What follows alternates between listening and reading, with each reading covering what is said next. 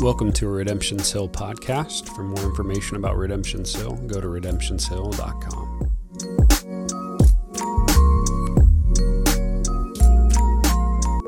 Just really glad that you are here with us. So let's jump into Romans today. We are in Romans chapter 14, verses 13 through 23. I'm going to make it nice and awkward for you. I'm going to have you stand up and let's read the word of the Lord together. It says this, "Therefore let us not pass judgment on one another any longer, but rather decide to never to put a stumbling block or hindrance in the way of a brother. I know and am persuaded in the Lord Jesus that nothing is unclean in itself, but it is unclean for anyone who thinks it's unclean. For if your brother is grieved by what you eat, you're no longer walking in love by what you eat. Do not destroy the one for whom Christ died. So do not let what you regard as good be spoken of as evil. For the kingdom of God is not a matter of eating and drinking, but of righteousness and peace and joy in the Holy Spirit. Whoever thus serves Christ is acceptable to God and approved by men. So then let us pursue what makes for peace and for mutual upbuilding. Do not, for the sake of food, destroy the work of God. Everything is indeed clean, but it is wrong for anyone to make another stumble by what he eats. It is good not to eat meat or drink wine or do anything that causes your brother to stumble. The faith that you have, keep between yourself and God. Blessed is the one who has no reason to pass judgment on himself for what he approves. But whoever has doubts is condemned if he eats, because the eating is not from faith. For whatever does not proceed from faith is sin." This is the word of the Lord. You guys can be seated. Father, we ask that you would draw near to us in this. There's much going on in this text, in this chapter in general. So Holy Spirit, we ask that you help us. Let us see the reality that was penned so long ago. Let us see the beauty that we are called into, the beauty of family and unity and mutual submission in ways. Let us see that, God. So I pray that you would draw near to us. Would you be glorified? May our hearts be encouraged in you where needed and convicted where needed as well. We pray that in your name, God. Amen. So over time, you'll hear things said fairly often like, hey, the Bible is your roadmap in life. Just follow it and you'll know which way to go and things will be okay. Just let the Bible show you the path and you're just going to kind of know what to do and how to live. And in some ways, I completely agree with that sentiment. The Bible is useful and it is authoritative and it's what shows us how to live and what to do, and it guides us in matters of faith. It shows us how to submit to the will of the Father. But here's the thing, the Bible isn't all about us.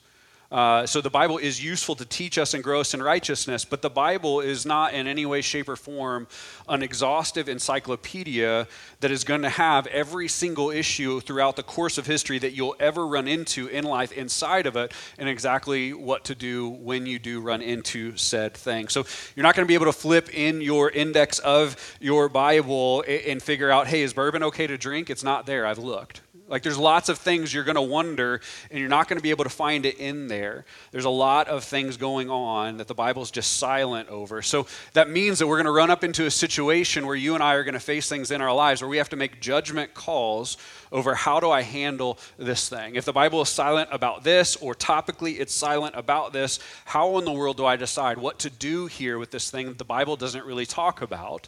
What Paul's leading us to understand is it's up to your conscience at that point. If the Bible is actually silent, it's up to your conscience to help you decide how to navigate those things in life that the Bible is silent over. So these are what are maybe gray areas or areas that the Bible just doesn't speak into, and that's exactly what Paul talks about all throughout chapter 14. So in the text that we covered last week, that was at hand, and in the text this week, this is at hand. The difficult part for us is the church, the people of God, Christians, us, throughout the course of history have had a really hard time navigating the gray areas in loving ways. Like we tend to fight and wage war and destroy and all of this other stuff back and forth with each other over these gray areas, and it's not meant to be that way. At the core of what is at hand here when we're talking about our conscience is the concept of Christian liberty. What are you free to do?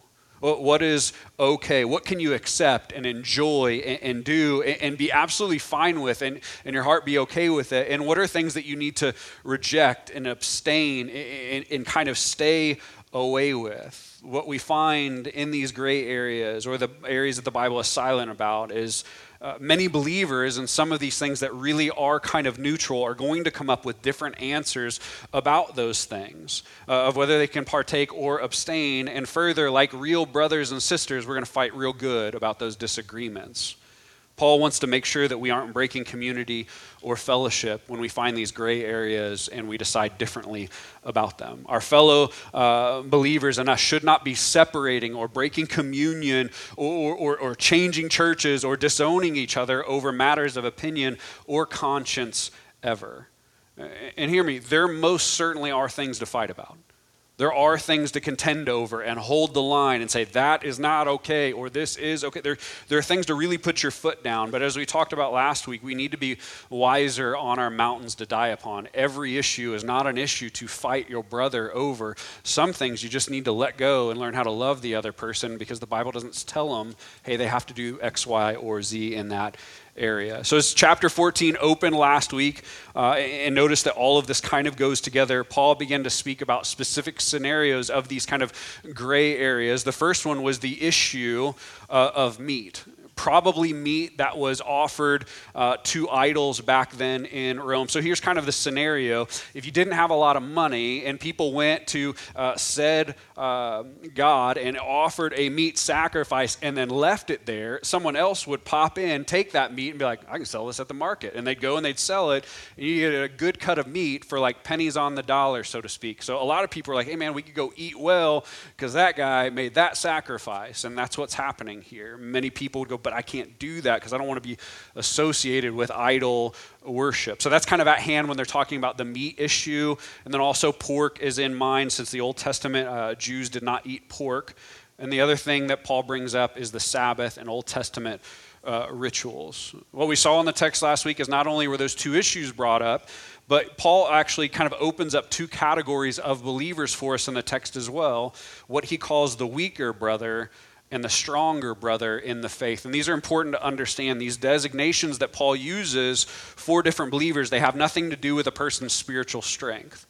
And they have nothing to do with a person's ability to fight off temptation. So the stronger brother isn't the guy who can fight off sin better than the weaker brother. This idea of stronger or weaker had more to do with the understanding of a certain person of the gospel. Remember, the drum that Paul has beaten all through Romans is the drum of grace. You're saved not by your do's and don'ts, not by your own merit or your own perfection or the righteousness that you can get on your own, because you can't get any on your own. We're saved by grace alone, through faith alone, and in Christ alone. He's done that the entire time.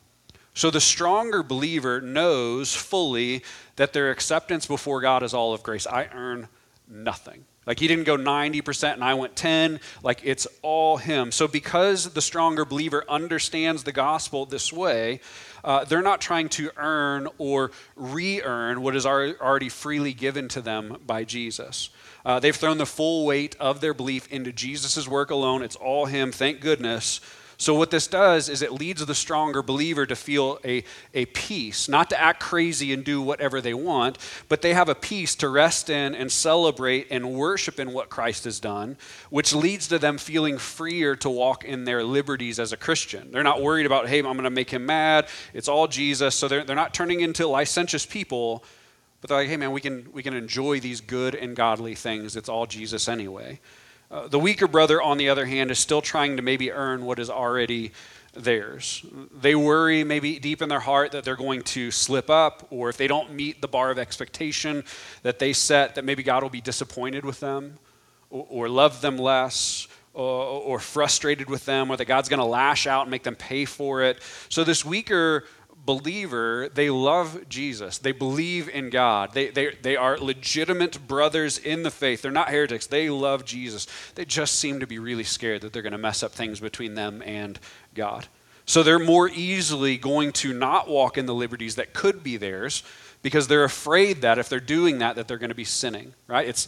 It's a belief that, man, I don't want to lose it. I don't want God to be mad. It's not a hinging all on Jesus. So they're, hey, man, if I do that, maybe God's going to get upset with me. They just don't understand the full elements of grace in the gospel. So much of Paul's point in the text covered last week was a warning for the weaker brother. And the warning looked a little bit like this: don't judge the stronger brother for walking in their liberty. Don't condemn your brother or person as unsaved or a sinner or all of these other things because they're doing something that God never said that they couldn't. Because this is what happens in the church. One believer all of a sudden associates something as wrong that the Bible never says is wrong, and then begins to judge other people on whether they do it or not. And Paul says, hey, don't do that. Don't condemn them. Don't judge them. It's fine for the weaker brother to abstain from some things that they feel compelled to. You're fine with doing that. Just don't turn into a legalist and demand that everyone else follow suit. Don't judge other people's spiritual maturity by the rules and things that you set in place that God never talks about. The stronger brother was also warned not to despise the weaker. Like, hey man, you're free in your liberties. Paul says, hey, don't look at the one who abstains from things that they really don't have to and be like, man, that guy's so dumb. Just be careful with that. Don't let your heart get bitter towards them or feel like they're crazy because their consciences lead them in a certain way. Now, Paul laid a great framework for us as well in Christian liberties by saying, here's a great way to understand if something is okay or not. In matters of conscience that you're free to decide, he says, when you approach these issues in life, just make sure in your liberty that the things that you feel free to do are honoring God and generating thankfulness. Right? So if you're doing something and it's not honoring God and it's not generating thankfulness, he's like, hey, maybe you should watch a little bit of that. But this is the criteria. Honor God, grow thankfulness for God in the community. Now, in the latter part, Paul's going to speak more towards the stronger believer, the one who feels free, the one who's like, hey man, that's not wrong. It's totally fine. I can do those things. He's speaking specifically to this one, the one who does not feel compelled to abstain from things that he's free to. And the message will be this: enjoy your freedom. Enjoy your Christian liberty. But don't you dare flaunt it or use it at the expense of the brother or sister next to you. Enjoy. But be careful. This is what Paul means when he says at the opening of the text, decide never to put a stumbling block or a hindrance in the way of a brother. This means don't do something that's going to impede the spiritual progress of another believer in the church. Don't do something that's going to damage the fellowship of another Christian. Do not do something that's going to stop the discipleship of another Christian. So he's saying, hey man, enjoy the things that you're free to do. Just be really careful for how it affects the people around you because you don't want to hurt them. Now watch this for a moment. What's the modern language of our day? What's the mantra of the day? Wasn't it something like, hey, you do you, and if people don't like it, forget them? You harness the desire of your heart. You lead with your heart. You do what your heart feels. And if other people don't understand, then you don't need those type of people. Just forget them. And maybe that's the PG way to say it, because they say it in some other ways that aren't that nice.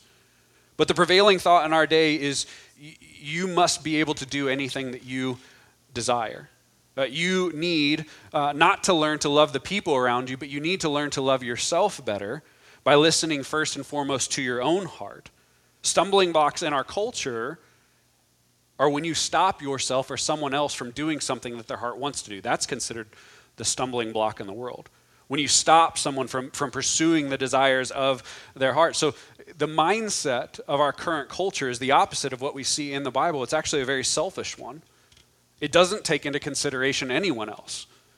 It just takes into consideration what you want. While the Bible says, hey, consider your brothers and sisters in Christ with what you do. And then also he presses it further. Oh, and at some points you're going to yield what you want to do if the consequence is harm to the people around you. Are you catching the difference between what the word says and what culture says? What we notice if we pick our heads up and we look around in the culture is that autonomy and personal freedom and quote unquote rights have become our idols. They're the God that we worship. They're what we bow down to. I just need to be able to do whatever I want. This autonomy has changed it all. Autonomy has swallowed up the ethic of community to our shame.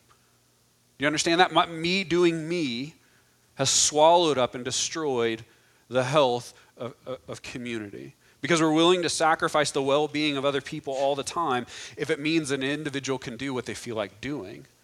This is, again, remember chapter 12 through where we're at right now, all of this has been focused on love. That mindset of me over you and forget you if you don't like what I want to do, that's the antithesis of love. It's the opposite. It is the epitome of self-centeredness. And Paul says to us, church, this isn't how you and me are supposed to live. Like, you can't control what everyone else does, but as the body of Christ, the bride, brothers and sisters, the family that God has brought together, the world may do that, but you don't. That's not how we treat each other. And I hope things are beginning to kind of fall in line and make a little bit of sense to you. This is why I love exegetical preaching. The widespread cultural mantra of self over community is exactly why the opening text of chapter 12 that Blake preached at the beginning of July is such a thing that we need to hear on repeat. We are around 2,000 years after this book of Romans was written, 2,000 years afterwards. And still, it's as relevant today as it was back then that we have to refuse to be conformed to the world, but we instead need to let our hearts be transformed by the renewing of our minds and our hearts through Scripture and the Holy Spirit. Here's the thing. If you're a believer and the only water that you drink in is the cultures, if the only thing that you hear, the only truth that you get is what you find in the culture, if that's all you hear, all you see around you, all you scroll through on your phone, the only thing on the articles you're reading, if that's the only water you get is what is in the culture, then you are being conformed to the world, whether you admit it or not, because it's the only truth that you're taking in. But if you live in the culture that has that message, but you still take in the word on your own, you listen to gospel-centered preaching, and you let others gospel you in your community, other brothers and sisters, well, then you have a chance to stave off being conformed to the world. Paul's message over and over, hey, be careful. Be careful what you hear. Be careful what you listen to. Be careful whatever the culture is molding you. Let the word mold you amongst community. In verse 14, Paul goes back to referencing the food example from earlier, specifically that of meat, saying to the stronger believer that we know nothing food-wise is unclean. Remember, they're talking about meat. He's like, hey guys, we get it. We know, like I know and you know, there is nothing wrong with that meat. Like, it's delicious. If they're not there, we're all just like going to eat it. It's great. There's nothing wrong with it. But in the Old Testament, Jews were required by the civil and ceremonial law to stay away from certain things, most notably pork, and there's some other types of foods as well. So this is why they had a problem with meat back then, and why things like bacon and pork were a big deal. But Jesus had proclaimed, even though in the Old Testament all of these ceremonial laws, like, hey, stay away from this, don't do this, Jesus comes and he's proclaiming that he has fulfilled the law in himself, in his life, in his death, and his resurrection. He has freed us from these civil and ceremonial categories of the law in the New Testament. That's why we're not sacrificing a goat this morning. Right? You see that all over the Old Testament. Why are we not sprinkling blood and doing all that other stuff? Because Jesus accomplished that. Like, we don't have to. He's the sacrifice for all sacrifices. We don't have to do that anymore. So that's why we're not doing sacrifices here. It's why we're not caught up in, if you've read the Old Testament in the beginning of the New, it's why we're not hyper-focused on circumcision the way that they are. And it's why we're not following all of these feasts the way that they were. If you were told for ages, right, that pork was unclean, that it's defiling you, that if you're taking it, you're defiling yourself and you're not trusting in God. If you're told for ages and your grandparents and patriarchs and all the people have told you, there's one rule, don't touch the pig, right? You've been told this forever. And then all of a sudden you're told, no, it's fine now. It's fine now? Like, are you joking? That's the tension that they're in the middle of. There are many people who are confused. They're going, I don't understand how it's fine now. And we have the blessing of 2,000 years later seeing some things that they didn't. They thought, hey man, if I touch that meat, maybe I'm still sinning. So some of the believers were just going like, hey, it's been wrong forever, and I kind of still think it's wrong, and it's mixed with some idol worship. So I think my posture might just be I may not touch it. Like, this is what was happening here. They were being cautious. So Paul's message was for those people who think it's unclean still. He says, if you think it's unclean, then to you it actually is unclean. So don't mess with it. Don't eat it. He's telling the stronger believer, okay, for your weaker brother who feels like they can't eat meat, they're still struggling on whether it's wrong, he's telling them, hey, don't push them to partake. Right? Just leave them alone. Yes, it's fine to eat. Yes, it's clean. Yes, there's no problem sinfully to eat it. But if you push your other brothers who feel like it's wrong to partake in it, if you push them to eat it, they're going to feel like they've sinned. And when we feel like we've sinned or violated God's law, what do? We run and we hide. So he's saying, hey, be really careful about pushing the other people who think it's wrong to do these things, because it's going to maybe sear their conscience and make them run from God and run from community. It's fine to have, but be really careful about pushing other people to things that they feel is wrong inside. You eat, you enjoy, don't push them. And here's maybe a helpful way to think of it. Just like the legalist should not require everyone to abstain from the things that they feel are wrong and aren't, the stronger believer should not push the weaker brother to partake in everything that they feel like is okay. This is maybe a picture of what actual tolerance would look like in a biblical community. God has said this is okay, so I'll partake in it. Brother, sister, if there's a struggle in your heart for you to do it, man, that's okay. I love you enough to say, like, hey, that's fine. Over matters of opinion, Paul says, don't push too hard. And there's issues of pride there that we need to work through. Like, we want other people to know that we're right and our posture's right, and like, you need to come to my side. No, just leave them alone. Don't sear their conscience. Don't drive them away from the Father. Let the sovereignty of God work out some of those issues in his own time. If you look at you now, if you've been in the faith for a while, if you look at you now compared to 10 years ago, you've probably learned some things. In the sovereignty of God, he's matured you. Paul says, hey man, just leave them alone. Let God do his thing. You don't have to push them. Verse 15 pushes the scenario even further, though. Not only should we not push others to do things that their conscience tells them is sinful to do, we also should refrain from doing them in front of those believers. Right? He went further. Not only don't push, but there's some circles that you should abstain in yourself. Why? Because it would be unloving for you to relish in your freedom knowing that there's a certain issue that causes some real grief and anxiety and just some hurt in another person's heart. For you to be like, it's free, it's fine. And they're like, struggling. Goes, that is unloving to flaunt what you're free to do next to the brother or sister who's just really having a hard time with it. You should abstain. The prevailing idea is, as John Stott puts it, true love limits its own liberty. If you really love someone, you won't have to be told no. You'll lay it down to let that love go for that person. You'll begin to ask things like, am I loving my brother or sister with this action, or am I hurting them? See, the strong are not wrong in partaking in things that they're free to, but they're wrong if they do it at the harm of the fellow believers around them that God has called them to be united with. There's the catch.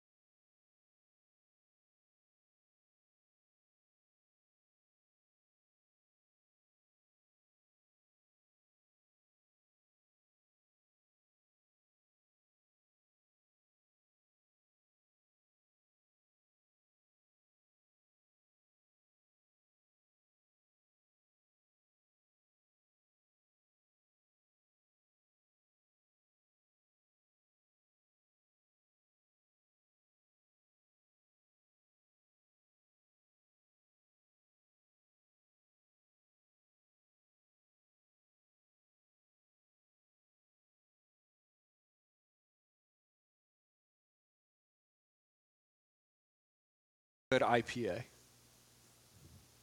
Love each other better by laying down things that will hurt others around you. Now, this text needs some clarification, though, because at times it gets applied wrongly. And I would just press this out there. It gets applied wrongly by either the person who just doesn't know or the legalist who wants to demand that you do only what they want. This isn't saying don't do things that you're free to do in Christ out of the world of imaginary what-ifs. See, we can get into this situation where we think it's not saying on the off chance that someone somewhere at some point will see you do something and being hurt and be hurt by it, don't ever do anything that you're free to do. That's not what it's saying. And that's how it gets applied wrongly to alcohol all the time. Hey man, you could be out in public and a weaker brother, they could just see you drinking and just fall off the wagon. You wouldn't even know it. Like, that's not what it means here. He's saying if you know a certain believer, a brother or sister that you know, a member of the community, if you know a specific person struggles with a specific thing, say alcohol, maybe they come from a rough story of addiction and struggle and drunkenness and hurt, and they now feel like this tension with alcohol, like it's a sin, so they always kind of abstain. And you know, even like when you bring up the topic of alcohol, they just kind of get like anxious and bothered by it because it associates with these old hard stories, and they just kind of stay away from it because of that. The understanding is when you have dinner with that person in your home or in their home or in public, though you're free to drink a beer, you shouldn't though. Like at that point, love that specific person by laying down that specific thing on that specific moment. It's about real people, not what if imaginary situations. What if I accidentally hurt someone? No. You and I know if we hurt people. Love the real person in front of you by laying down some of your liberties at some points if it'll hurt the person in front of you. The other part is not just hurt. If it makes it hard, if you enjoying your liberty makes it harder for a person just to feel welcomed among you, right? Maybe they're not falling off the wagon or doing these hard things, but if you enjoying your liberty just makes them be like, I just don't feel like I have a home here. I don't know. I just don't feel like I fit in. He's going, hey, you should probably lay that down. Again, in the clarification as well, this text is about the weaker brother, not the legalist. A legalist isn't at risk of stumbling over liberties. They're just jerks about them. You drinking a beer in front of them is not going to cause them to stumble. It's just going to cause them to become indignant and think they're better than you, closer to God, more loved, more stars on their holy paper. It will cause them, like the example in the New Testament when Jesus speaks of the two men praying, it'll cause them to thank God they're not a sinner like you. Thank God they're not like that guy. In front of that person, I would not abstain. I'll take a beer, please. Why? Because you abstaining is going to validate them. And it's going to reinforce their wrong belief about the gospel. Remember, they're believing that if I do these things and don't do these things, I earn my way before God. And since you did that, you haven't earned as much as I have. So you going, hey, I'm not going to play that game with you. This is not about love. I'm not going to play that game. I'm going to believe in the gospel, and I'm going to enjoy my liberties. You going along with what they want will reinforce all over again their wrong belief, and it'll cause them to double down on putting it on someone else again. Sam Storms says, in a roundabout way, this isn't exactly how he said it, but I loved it. He said, to the legalist, oppose them to their face, and then abstain for the weaker brother. And both of these are the most loving thing that you can do. So to oppose the legalist is to show them the true gospel. You're living in the wrong pattern. And to abstain for the weaker brother is going, man, I don't want to do anything to hurt you. So I'll do both where it's required, and both of those are actually the loving thing to do. Now, full disclosure, probably 10, 12 years ago, I'm bad with time frames. This idea of laying down freedoms was quite hard for me. Not because I wasn't willing to love my brothers and sisters well, or at least so I thought, but more so because it felt hypocritical for me to enjoy certain things at certain times and then not at others. Like I struggled with that. Like, okay, there's a sphere of life where I'll enjoy liberties, and with some people, but then with other people, I'll reject them. And I have a weird mind of absolute truths. And so I felt like doing something with some person and then not doing it in front of another, I felt like a hypocrite and a liar. So I wouldn't as quickly lay down freedoms because my mind was more hung up on absolute truth than it was love. I thought wrongly, hey, I'm not going to share you the truth of the freedom of the gospel. If I lay down this thing, it's absolutely fine to do. I'm setting a bad message for you, and I'm lying. I'm not showing you the real Jesus, so I'm going to keep doing it. And that was wrong. Because what that does is it prioritizes truth above them. I was sending the wrong message, and at that point I needed to hear verse 17 through 19 of the text, where Paul says this: the kingdom of God is not a matter of eating and drinking. Hey, you enjoying that or not is not the precedent that shows them Jesus. It's much more than that. The kingdom of God is about righteousness. It's about peace and joy in the Holy Spirit. I wish this could set deeper for us. That's the beauty of what we're called to, church. Peace and joy together. Peace and joy. So I needed to hear the call to pursue what makes for peace rather than pursue what makes me feel like I'm truthful. I needed to hear the call to pursue what mutually upbuilds rather than the call to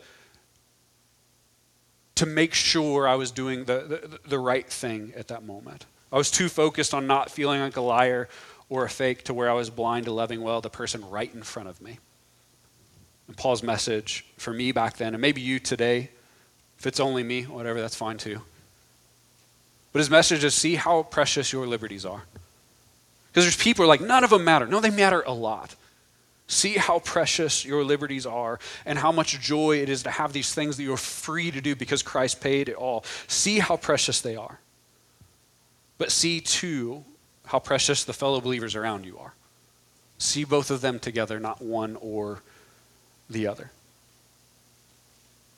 If Christ would lay down his life, if he would endure the cross to save those who were lost in their sin, and to bring together the church, his body here on earth, if he would do that, to unite us with the gift of family, then how could we not lay down some things in life if it loves well the people that he's called us to be united to? This is the message. Your freedoms are beautiful and wonderful. Enjoy. But enjoy each other. Defend each other. Protect and foster unity amongst the church. What's one thing that we know? Unity gets broke real easy. So enjoy the things that you're free to do, but be careful. One theologian said it this way: do not overestimate the importance of food and drink, and do not underestimate the importance of the kingdom of God. That is, don't overestimate the importance of your freedoms, and don't underestimate the importance of the family that you have in Christ. Here's the rub. Many of us love the idea of unity and togetherness. Yeah, totally for it. Like, you pro or against? I'm totally pro unity. Love it. Love it. But we're often for it until it's time to practice what we find here. See, when unity necessitates a limitation of the freedoms that we have or the wants that we have, like, I'm not as drawn to unity as I thought I was, actually. I could take it or leave it. Why does that happen? Because unity costs love. That's the mistake of the world. You think unity is free. Unity, especially if we want to look at the realm of the church, unity costs time, love, and the gospel. And a lot of people are going, man, I don't actually want to pay the love, though. Can we just get the unity without the love? No. Love will gladly lay down preference to see a person flourish. And man, I'm free to do this. It's fine. But if it's going to hurt you or damage you, man, I don't need to do that. Why? Because I love you more. I love you more than the unity. Why? Because I'm amazing? No, because Jesus loved me more. He laid down way more for me, so I'll lay down this for you because you're a gift to me and I'm a gift to you, and I want to maintain unity. And Paul presses that even further in verse 19. It is the responsibility of the community of every believer to build up the body. It's the responsibility of the entirety to see the fellowship of the saints, the community, built up. And what does that mean? It's not my job only to make sure we're united. And it's not just a missional community leader's job or just the elder's job. It is the job of the family. If you're here and you're a part, it's your job. To love and act like a healthy family is a big deal. And that will mean sometimes you have to cast off self-centeredness, to lay down things that you would want to do, to love the other person around you. We have these ideas that unity just happens. It doesn't just happen. It just breaks when people get selfish. Well, Paul goes, no, you need to see it as your job and my job and my neighbor's job. If we all would mutually submit in these ways and want to love other people more than love our own desire, man, there would be some beautiful unity happening amongst the church. Then the tail verses. The faith that you have, keep between yourself and God. Blessed is the one who has no reason to pass judgment on himself for what he approves, but whoever has doubts is condemned if he eats, because the eating is not from faith, for whatever does not proceed from faith is sin. The tail end of 14 may seem a little bit confusing in the way that it's worded, but Paul is saying, okay, our consciences, because remember, in the gray areas, he goes, hey, go with your conscience. He says our consciences are not gospel or infallible. They're not. It's not, your conscience is not red letter in the Bible. Your conscience is, however, sacred to your own heart. So to go against your conscience is sinful. The point being, if a person feels like they should not do something, if it feels strongly like I'm called out of this, I shouldn't be doing this, and they're not imposing on other people, but they feel like, hey, this certain thing, I can't do it. If they feel that way, if their conscience binds them from doing something that the Bible is silent over, then they should go with that feeling. They should go ahead and maybe abstain the way that their conscience is leading them to. He's showing us that to go against our conscience as a believer is not an act of faith. That's what he means by anything that doesn't come from faith is a sin. If you're moving out in something that your faith knows isn't right, he says, hey, don't do that. To do something that we feel inside is wrong would not honor God. It would be a sin to us. I think the point may be, in some gray areas not mentioned in the Bible, the Holy Spirit may and probably will, for good reason, tell some of us that we should avoid some things. And when that happens, we should listen to that. We shouldn't push it away or bury it or go, but they're free to do it, so I should be free to do it. There's going to be things the Holy Spirit will lead you into and go, hey, you shouldn't do that. Remember, the Holy Spirit is the paraclete, the helper, the guide, the counselor. And here's some realities. He may guide you in some ways that he doesn't guide me, and that's okay. Since Paul mentions drinking also in the text, remember he opens for a pointed reason wine and drink into the text. Why? Because we fought about that for a long time. I'll use this here as an example. I've met people who are prone to addiction and they are prone to drinking too much. So for them to have one drink, you may be able to sit and have one drink and be like, man, this is a great dinner, great drink. This is great. For them to have one drink is only to ignite a desire to actually have 12. It's not a, hey, this is great, I've enjoyed hanging. It's a, one leads towards this unrest in the mind that doesn't stir honor and doesn't stir gratitude. One leads to, I wish I could have a ton more. And the Holy Spirit for that person will put a conviction in their heart over alcohol, going like, hey man, you should abstain because it's only going to lead you to bad places. So though drinking is not a sin for the people around them, though others are free to enjoy responsibly and worshipfully, they are not. And to partake in that would be sinful. For that person, they're not even the weaker brother at that moment. They're the one who is operating out of a faith paradigm by staying away from the things that the Holy Spirit leads them towards. And this should be kind of normal. Like if we're led by the Spirit, there should be times where the Spirit should go, don't do that. And maybe it's forever, or maybe it's for a period of time. We should honor that when we hear that and not quench that and push that down. There's a wise warning and pushback here from the beginning of the text that we saw last week. Make sure that the liberties that you enjoy have not turned into your idols and addictions. Be careful. Enjoy. Pay attention to what that liberty is doing to your heart, though. As you navigate the freedoms that you have in Christ, it's always wise to ask the Holy Spirit, hey, what are these doing in me? Are these causing honor? Are these stirring gratitude? Then maybe open it up to someone else. Hey, man, Like, do you think this brings about good things for me or nah?